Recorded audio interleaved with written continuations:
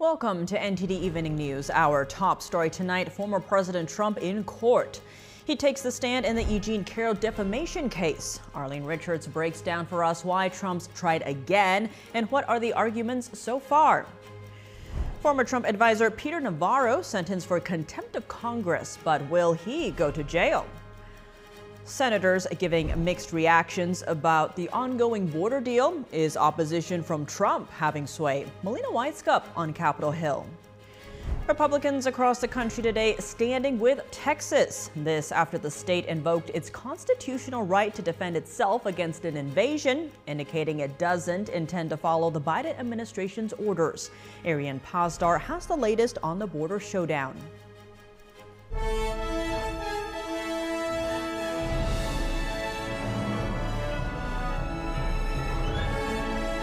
This is NTD Evening News. Live from our NTD Global Headquarters in New York City, here is Tiffany Meyer. Good evening and thank you for joining us tonight. Former President Trump testified today in a New York federal court for the E. Jean Carroll defamation trial. This is the former magazine columnist who alleged Trump sexually assaulted her in a department store in the 1990s and then defamed her when he denied her claim. This is the second trial on this matter. A jury last year decided that Trump did sexually assault Carroll and he was liable for defamation. This second trial will determine how much money Trump must pay in damages. We turn now to NTD's Arlene Richards for the latest on the trial. Arlene, thanks for joining us. Thank you. Now, for starters, let's go back for a minute to the first trial. The jury in that trial hit Trump with a $5 million verdict. So why is he in court today for the same defamation claim? Good question. So in the first trial, she claimed that Trump defamed her in 2019 because he denied that her claim that he had raped her in the 1990s. Now, she was not allowed to bring that claim into the case because the statute of limitations had already run. So what they did was they said that you can talk about the rape claim because you have to prove that in order to show that he defamed you. In a defamation case, truth is what you have to prove. You have to prove what you said was true. So therefore, the jury had to determine whether or not he actually raped her. Now, the jury did not think she proved that he raped her, but they did believe that he sexually assaulted her. And so in those terms, because of that, they awarded her the $5 million. And now if the jury has already decided that Trump defamed her, why is there now a second trial that seems to be the same case all over again?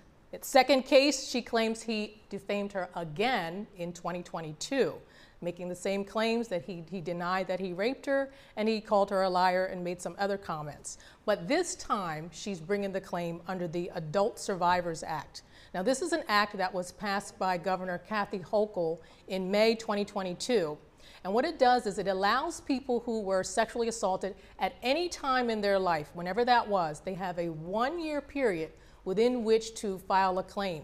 So under this act, she can bring in the claim that he sexually assaulted her officially. So this is part of her complaint, right? That he sexually assaulted her and that he defamed her in 2022. So the judge has already decided that Trump assaulted her because of the first trial. So he's telling this jury in the second case, you don't have to determine whether or not he sexually assaulted her. You only have to decide how much should he pay for the defamation. Well, now let's turn to Trump's testimony today. What does he have to say about all this? So today, Trump was limited in terms of his testimony that he could give because, as I said, the judge has already decided that he sexually assaulted her. So he can't say or couldn't say anything about that in terms of it's false, it's a false accusation, I didn't do it. He couldn't say anything like that. So his attorney, Alina Habba, kept her questioning short, and she only asked him maybe 3 or 4 questions. And 2 of them, she said, "Did you intend to harm Ms. Carroll with your comments?" And he answered, "No." He said, "I was trying to defend myself." Next question, "Did you think what she said was false?" He said, "Yes, I did." But then he added that it was a totally false accusation, which he's not supposed to do, and the judge immediately struck that from the record. Wow, quite fascinating. Well, Arlene, thank you for that report. One more thing before we go. Tomorrow, there will be closing arguments. So tomorrow, there's a lot at stake because as I've said Previously, it was a $5 million award. This time, she's asking for over $10 million. So there's a lot at stake here. I'm going to keep following it, and I'll keep you updated. Well, we look forward to that report tomorrow. All right. Thank you so much. Now, in another case, former President Trump is seeking to drop the Georgia election case. His legal team is pointing to an alleged misconduct between Fulton County District Attorney Fani Willis and her top prosecutor, Nathan Wade. Willis is accused of paying Wade more than $650,000 an hour while having a romantic relationship with him. Trump's defense team also added that Willis had, quote, wrongfully inserted racial animus into the case and should therefore be sanctioned and disqualified. The motion comes after a recent speech by Willis. During the speech, she suggested that Wade was targeted because he's black. According to Trump's attorneys, the remark violated Georgia's rules of professional conduct. They say a disbarment could be on the table for such violation. A hearing on Trump's motion is set to take place in Atlanta on February 15th. In more Trump news, former White House advisor Peter Navarro has been sentenced to 4 months in prison for contempt of Congress. He was indicted last September after defying a subpoena from the now disbanded House January 6th Select Committee. Here's what he told reporters outside the courthouse today. The Department of Justice attorneys, after pressure from not just from my defense team, but also from the judge himself, finally acknowledged that senior presidential advisors, such as myself, cannot be compelled to testify. I am not only just the first person who's ever been charged with this, I will be the last person because of the roadmap we have established. Navarro served as a trade advisor under the Trump administration. He was convicted on 2 counts, one for failing to submit documents related to the January 6th investigation and another for refusing to testify. The charge carried a minimum 1-month prison sentence, and federal prosecutors had asked the judge to make it 6 months instead. Navarro says he believes Trump granted him executive privilege, which could shield him from testifying in Congress. Navarro isn't the first former Trump official to be held in contempt. Former White House Chief Strategist Steve Bannon was also sentenced to 4 months behind bars, but he is now free as he appeals.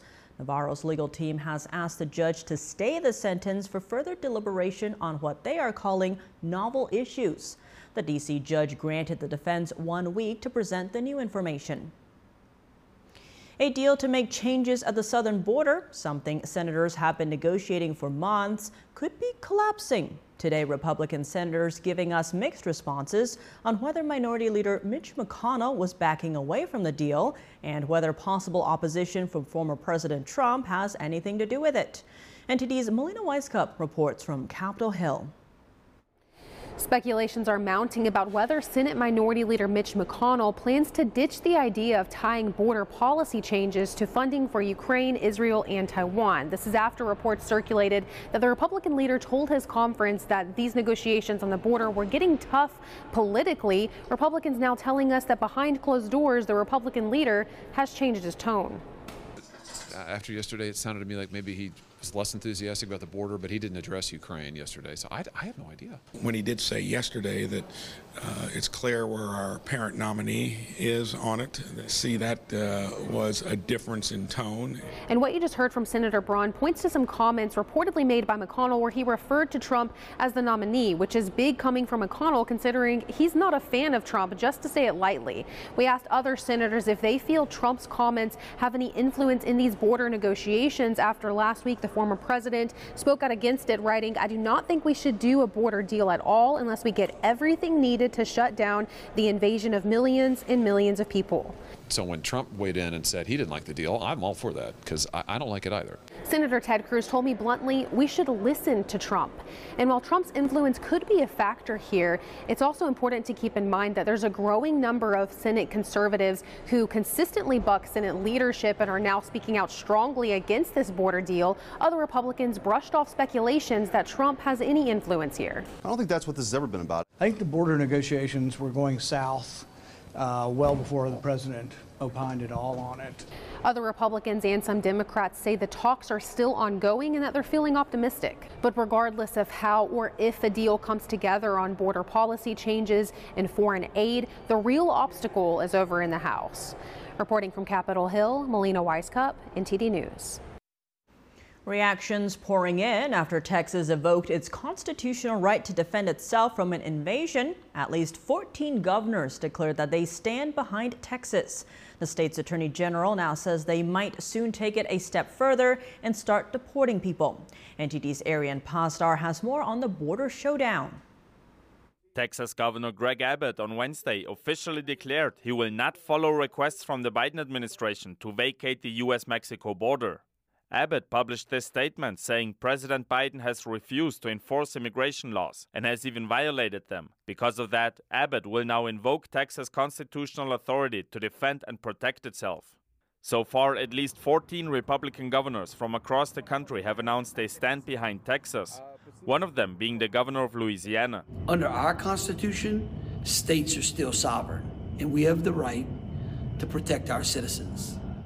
Also on Thursday, the Texas Attorney General appeared on The Benny Show, saying that instead of evacuating, Texas will take things a step further. More razor wire, we're going to start deporting people, I think, in March. And once they start deporting people, I'm sure the Biden administration will love that. Meanwhile, illegal immigration is having a real-life impact in places across the U.S.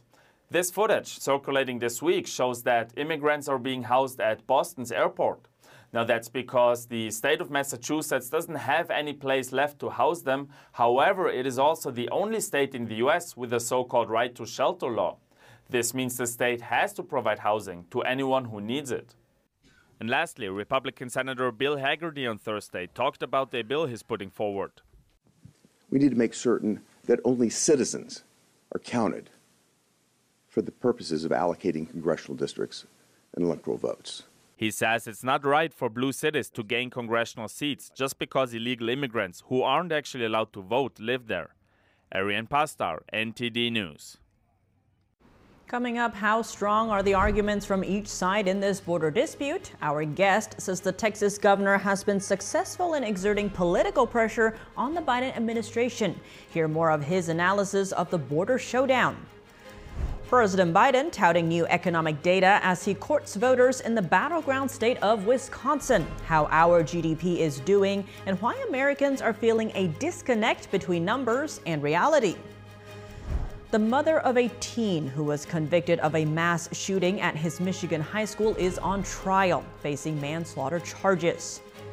From tragedy to recovery, owners of a bowling alley in Maine make plans to reopen months after a tragic shooting. Stay tuned for their story after the break.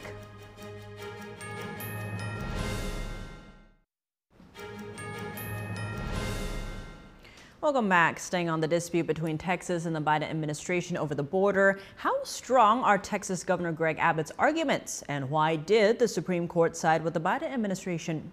Joining us now to break down the legality of the case, we have Mark Miller. He's a senior attorney at the Pacific Legal Foundation. Mark Miller, thank you so much for joining us. Great to have you on the show. Thank you, Tiffany. Now, the Supreme Court has ruled against Texas, saying that the federal government has a right to remove the razor wire that Texas put up along the border to stop the flow of the illegal immigrants coming into the state. In your understanding, why did SCOTUS rule this way? So the Supreme Court came down this way because traditionally immigration law and patrolling the border is seen as the responsibility of the federal government, the executive branch. Previously, when the Supreme Court has ruled on this issue, maybe about a decade ago, the Arizona and the federal government were in a fight about patrolling the Arizona border. The Supreme Court came down in that case 5-3 in favor of the federal government. And so you could see the justices here, it was 5-4, saying that at least for now, on an emergency basis, which is how this came to them, they were going to similarly say the federal government has the right to take down that wire because it's ultimately the federal government's responsibility to patrol the border. Now, Texas Governor Greg Abbott is firing back, saying that Texas has a constitutional right to self-defense. Now, what constitutional rights do states have when it comes to self-defense? Well, he is effectively relying upon the argument that the federal government and the states have a compact, if you will. That's the word. And that if the federal government drops the ball, doesn't do what it's supposed to do under that compact being basically an agreement, then the states have to take matters into their own hands. I would argue that at the end of the day, this is more political than legal. I think Abbott is trying to increase the pressure on the Biden administration. He has been successful in putting political pressure on the administration by taking these immigrants and busing them across the country to, say, Chicago and New York City, and in cities that say they are sanctuary cities, and say, okay, you say you're going to help with the immigration issue, go ahead and help. And we can all see on the news that D.C., New York, Chicago are being overwhelmed by these immigrants. And so Texas, I think Governor Abbott sees that he's been successful and he's ratcheting up the pressure. As many have been saying, every state is a border state now. But on the legal aspect, Abbott's letter cites Article 1, Section 10, Clause 3 of the Constitution, which references states being, quote, invaded. Is Abbott's reading a correct one? Well, certainly the word does say, the word in the Constitution says invasion. And Abbott's argument would be that immigration, particularly when it's so severe, as we're seeing now in the last year or two, amounts to an invasion. I think those on the other side would argue that no, invasion contemplates we're actually at war. Abbott may say that this amounts to war, but there's arguably a big difference between what amounts to war and what is actually war. If these were actual foreign invaders trying to kill American citizens, you could see Abbott having an argument. I think for now, I think he's got a tough row to hoe with that argument that invasion is the same as excessive immigration. And now the Lone Star State is getting a lot of support from Republican officials in other states from, say, Florida, Montana, Virginia, West Virginia, Georgia, South Dakota, Alabama, Oklahoma, Missouri, among all those expressing solidarity. Where do you see this going? Could SCOTUS actually reverse its decision?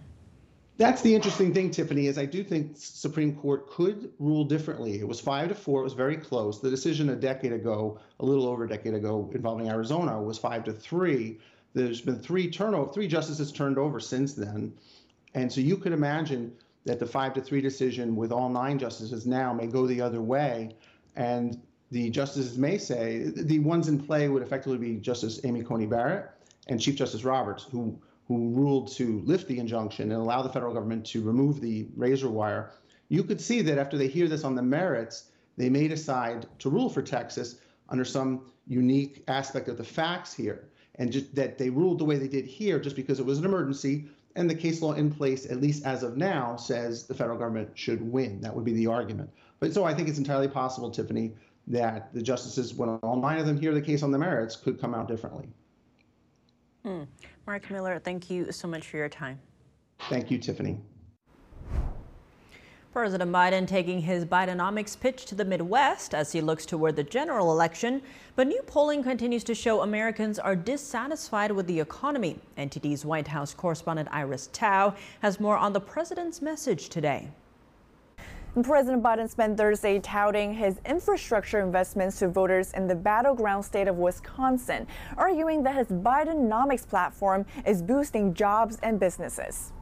On my watch, instead of Infrastructure Week, America is having an infrastructure decade. Yeah. We're rebuilding factories and jobs are coming back to America. And in a Thursday statement, President Biden also praised new data showing U.S. GDP grew at a 3.3% pace in the last quarter of 2023, which was much faster than what was predicted. That growth, meanwhile, is fueled by both an increase in consumer spending and in government spending on both the federal and local level. And despite the positive data, the Federal Reserve has yet to decide on future rate hikes, and some experts are still warning about a mild recession in 2024. Meanwhile, U.S. Treasury Secretary Janet Yellen on Thursday saying that inflation is now well under control, adding that recession is unlikely. Though some forecasters thought a recession last year was inevitable, President Biden and I did not.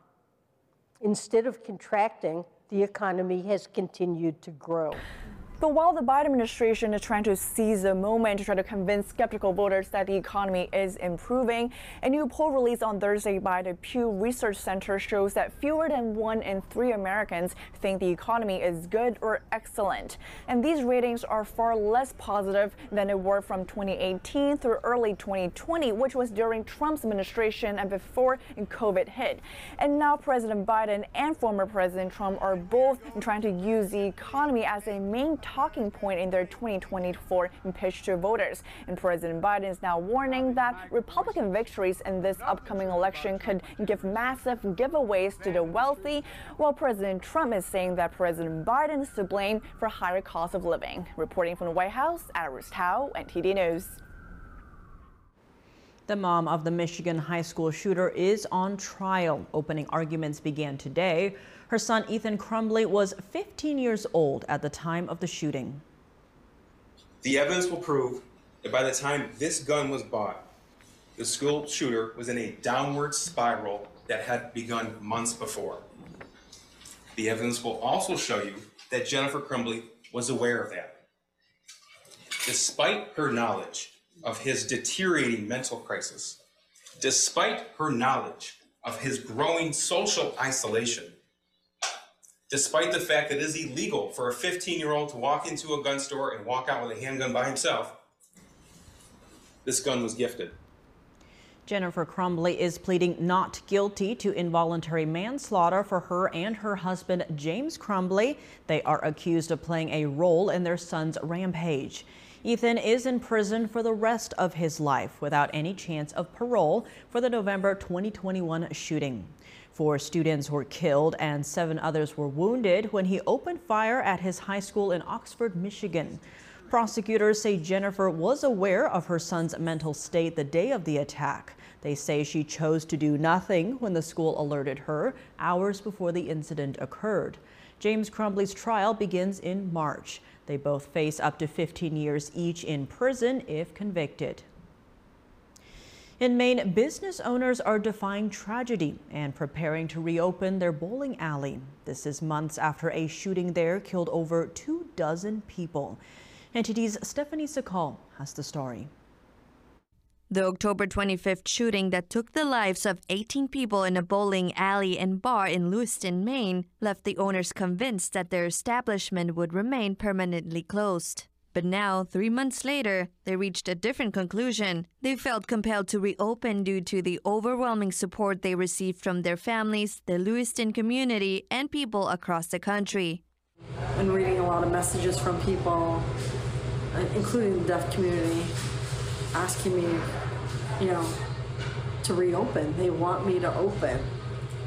And I finally decided that I have to reopen. I just can't open at that location. The community kept asking us, and we knew that everybody kind of needed it. It was a place where, or it is a place where people get to come together and spend time with friends and family, or create friends and family. A 69-year-old employee who intends to come back is recognized for saving at least 4 or 5 children on that night. I saw the kids running down towards me, so I ran up to the kids. And I got behind them and got them thrown back through the door. And as I turned to go through the door is when he shot me. Just-in-time recreation is aiming to reopen in March or April. Meanwhile, Schmeggy's Bar and Grill is still finalizing details regarding when and where their establishment will reopen. Stephanie Sakal, NTD News. Coming up, Russia says it warned Ukraine about that flight that crashed yesterday, killing dozens of Ukrainian prisoners of war. Find out how Ukraine responds. Shots ring out as residents try to get humanitarian aid in the Gaza Strip. This comes as leaked audio from Israel's prime minister may have hurt future hostage negotiations. Jason Perry reports. Communist China is offering to mediate the Middle East conflicts, but our guest says the Biden administration shouldn't trust them. Hear more of his analysis. And a California woman went missing in Guatemala in October, and her family is still looking for answers. Why have witnesses been silent? We take a closer look when we come back.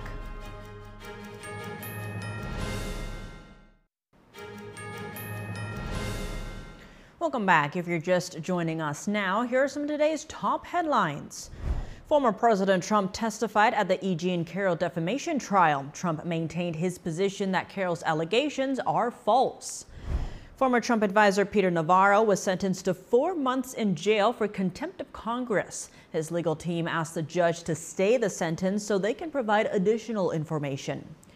Some GOP senators say Minority Leader Mitch McConnell changed his tune on the border deal. There were mixed responses as to whether the deal could still go through. At least 14 Republican governors have backed Texas's decision to invoke its constitutional right to self-defense. This as the Texas Attorney General said his state will soon start deporting illegal immigrants. Now an update on the Russian military plane crash that allegedly killed 65 Ukrainian prisoners of war. The Kremlin has accused Ukraine of shooting it down. And today, Russian officials said they warned Ukraine that the airplane was approaching before it was allegedly shot down. The Ukrainian side was officially warned. I underline this. Officially warned 15 minutes before the plane entered the zone. They were given complete information which they received and confirmed its receipt. Yesterday, Ukraine's military intelligence said it wasn't told how Russia would bring the prisoners to the handover point, and that Russia never asked to ensure airspace security. It also suggested the incident may have been orchestrated by Moscow. Kiev is yet to confirm the allegations that it shot the plane down. Ukrainian officials also say they can't confirm that there were indeed prisoners of war on the plane. And they're calling for an international probe into the crash. From our side, we will do everything to ensure this investigation will happen. We will suggest several options, involve experts, Ukrainian as well as international. But I am convinced that just as in previous incidents, the Russians will make loud statements, but will not allow anyone into their territory, will not hand over any materials for analysis, and will simply blame Ukraine, saying we were at fault. Yesterday, Ukraine's military intelligence said it wasn't told how Russia would bring the prisoners to the handover point, and that Russia never asked to ensure airspace security. It also suggested the incident may have been orchestrated by Moscow. That's as Ukrainian officials are accusing Russia of violating the Geneva Convention. They say all responsibility for the life and health of prisoners of war is in the hands of the country that holds them captive. Elsewhere in Europe, Turkey's president just officially approved Sweden's bid to join NATO. This ends months of delay and leaves Hungary the only member state standing in the way. The Israel-Hamas war is now well over 100 days. Many continue to call for more humanitarian aid to get into the Gaza Strip, but apparently that's easier said than done. NTD's Jason Perry has the latest on the war and a warning this report contains footage that some viewers may find disturbing.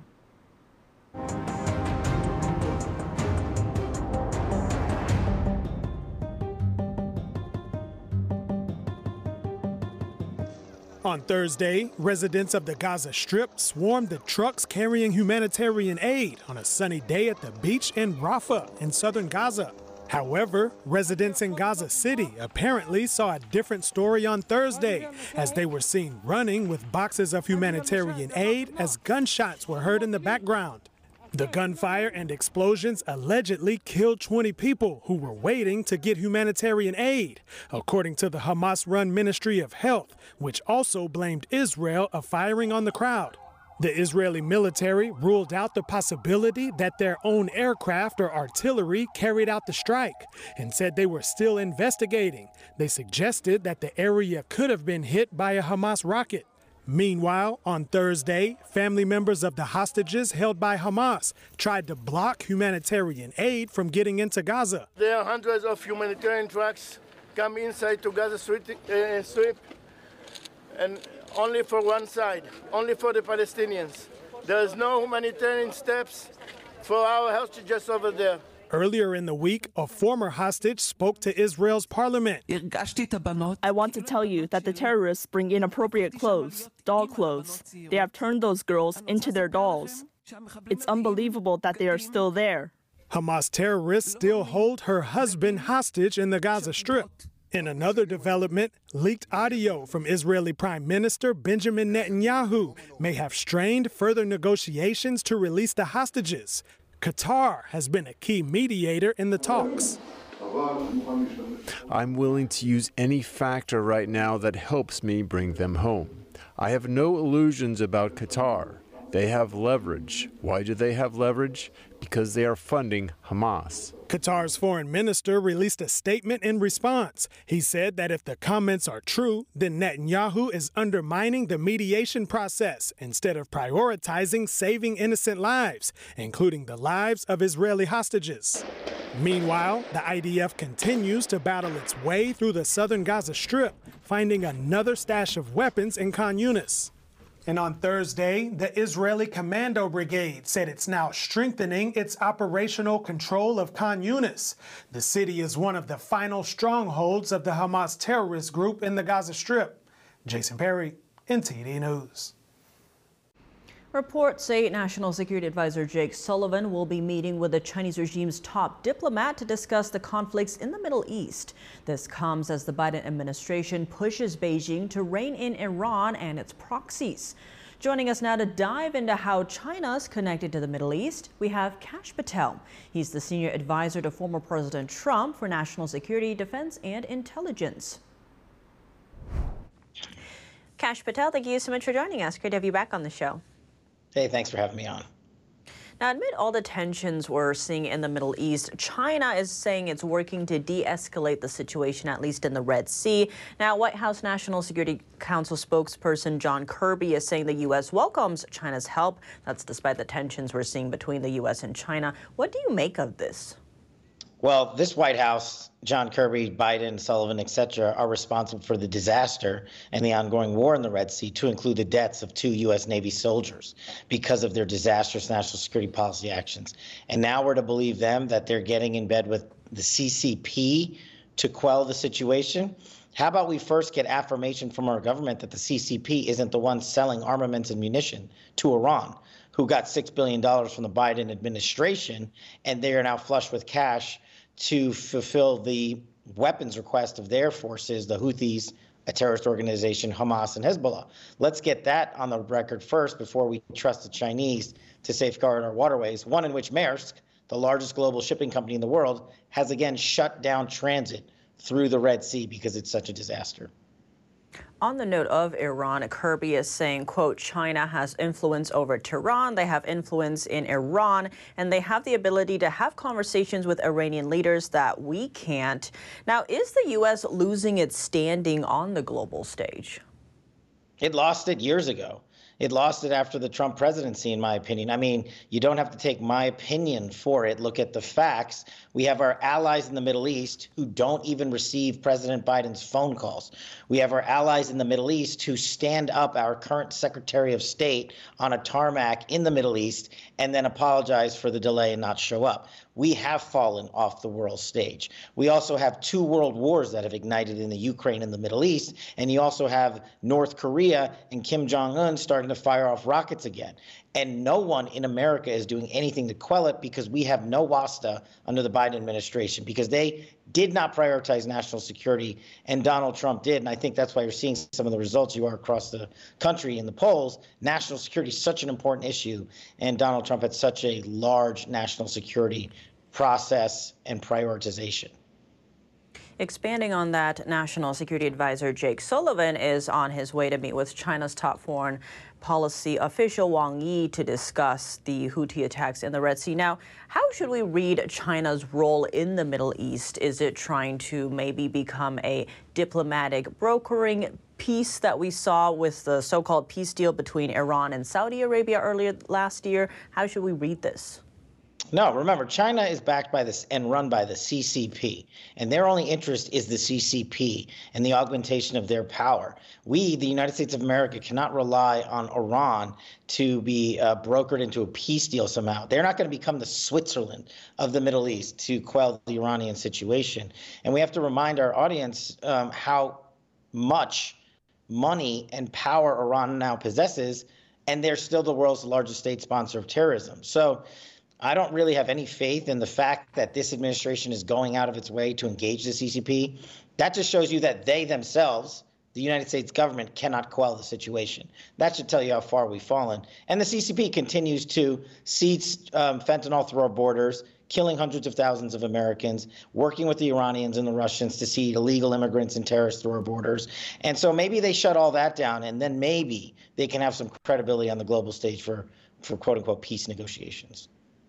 Now, what does Beijing's rising influence in the region mean for the U.S.? It's a big problem. Remember, we had cut off Iran in the Trump administration from the global banking system. We had sanctioned companies and individuals in and around Iranian regime and the Ayatollah and the Quds Force, so they couldn't do any business with anybody until they got in line and stopped killing our allies and stopped committing acts of terrorism. Joe Biden reversed course, removed the sanctions, gave them $6 billion, and who's their number one trading partner around? The Chinese. And we now know that Iran has built itself nuclear weapons grade uranium, and they can go acquire these delivery systems from Russia, the Chinese, and the CCP, and they're doing heavy trading with them. So all of it combined is a disastrous situation that I don't think is going to quell the situation. I think Jake Sullivan and Biden are going to be duped yet again by the superiority of the CCP's domination on the global stage. Now, total war, as referred to by Prussian military strategist Karl von Clausewitz, help us understand how we're seeing that play out. Look, everyone is bombing everyone, literally. The Iranians are bombing the Pakistanis.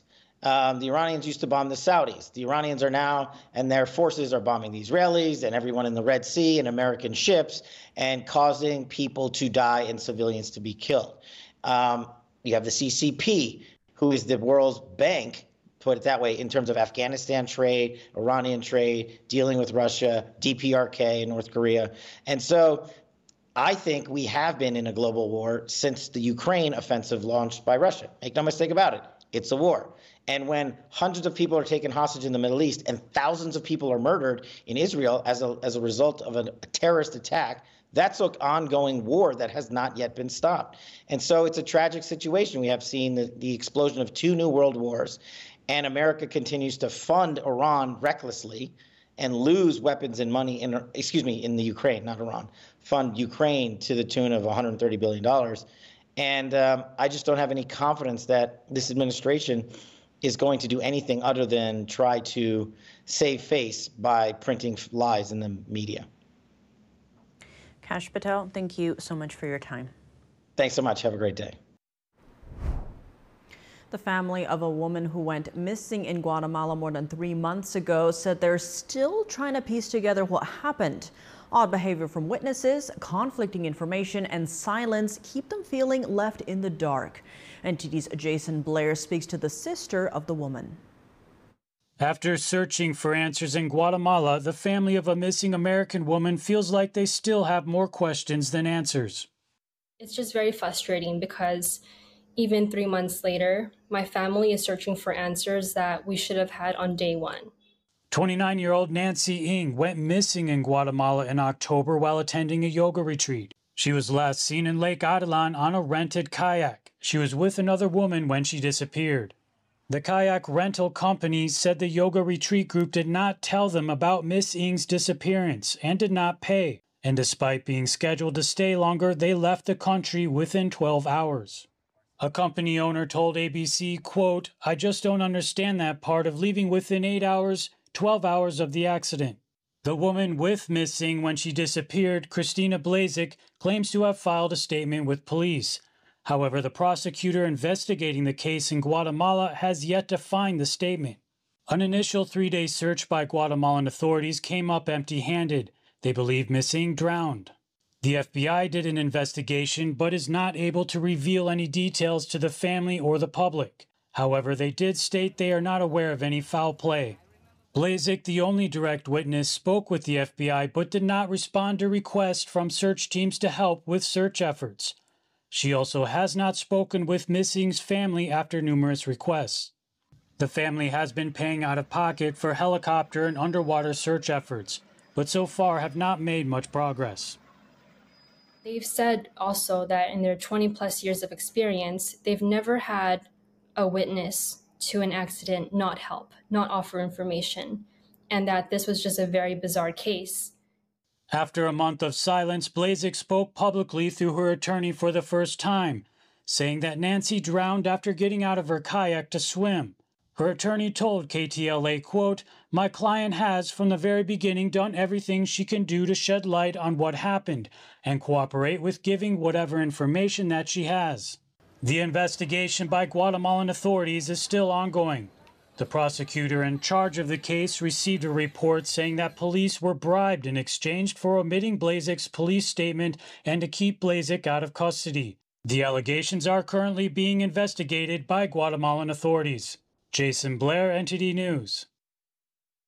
Coming up, Pokemon in court. The Pokemon Company is exploring legal action against PALWORLD. Find out why. And in the NFL, Jim Harbaugh is headed to LA as the new coach for the Chargers. But where does that leave Michigan? NTD's Dave Martin joins us to discuss when we come back.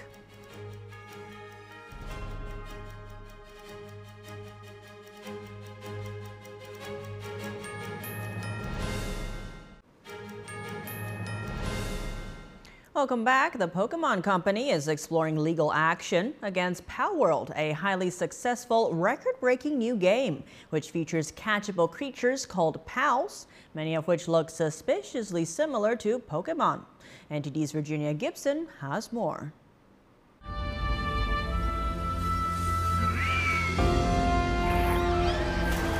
No, this is not a trailer for a new Pokemon game.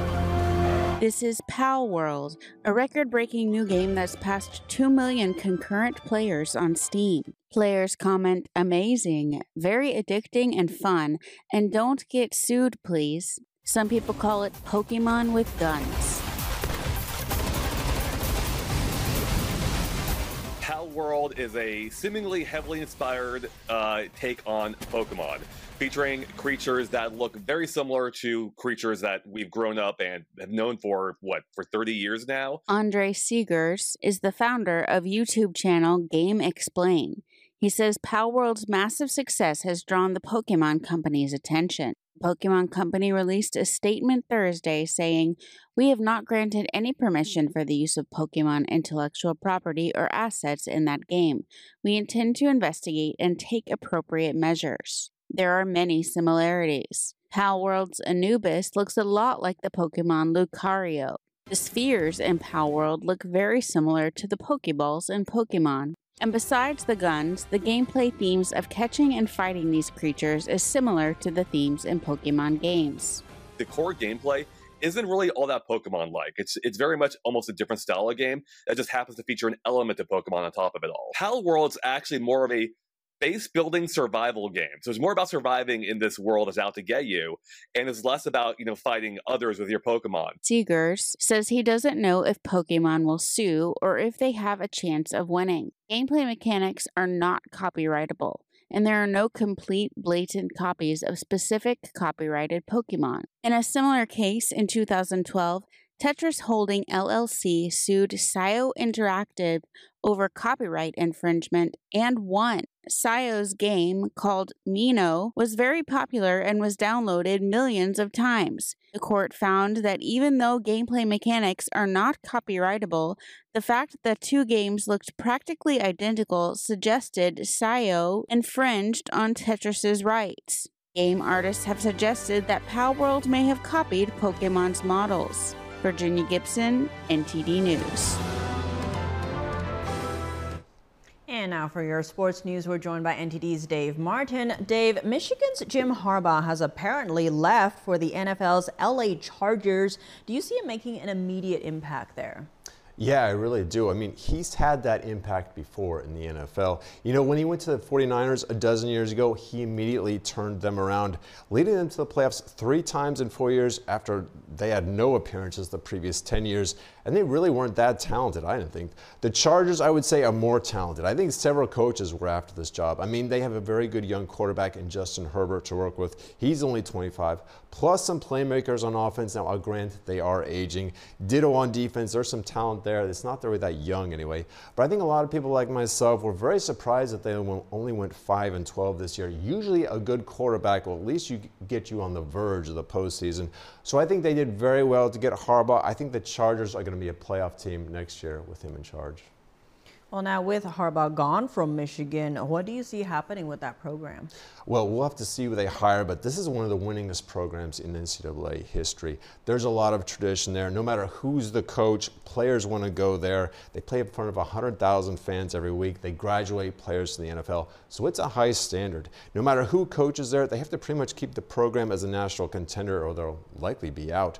Now, there are reports they're considering hiring assistant coach Sharon Moore to replace him. Moore was a replacement head coach for the game days that Harbaugh was suspended for this past season. Now, he's only 37, but he's seen as a fast riser in the coaching ranks. Now, usually the advantage of hiring someone from your own staff is it keeps your players and potential recruits from leaving. Now, Michigan hasn't announced anything yet, but if they do go with Moore, it'll be interesting to see how many players he can keep from transferring or going somewhere else. Well, now switching gears to the Australian Open, U.S. teenager Coco Gauff lost this morning in the semifinals. Now, when do the men's semifinals start? Yeah, Novak Djokovic will face fourth-seeded Jannik Sinner tonight, starting at 10:30 Eastern Time, I believe. Then afterwards, you'll have third-seeded Daniel Medvedev against the sixth-seed Alexander Zverev. Now, Zverev is the one that upset Carlos Alcaraz in the quarters.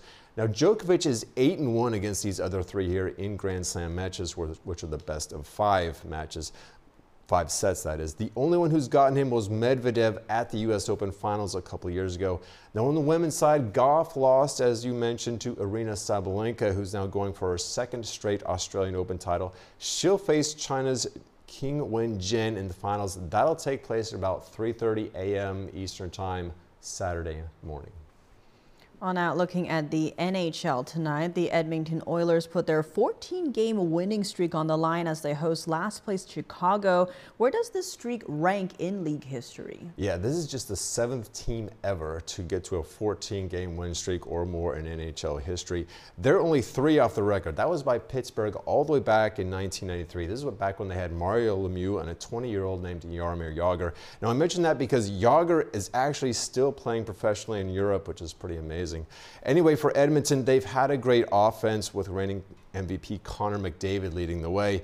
This year, though, they've been a better defensive team. They've allowed 2 goals or less for now 12 straight games. That's a franchise record.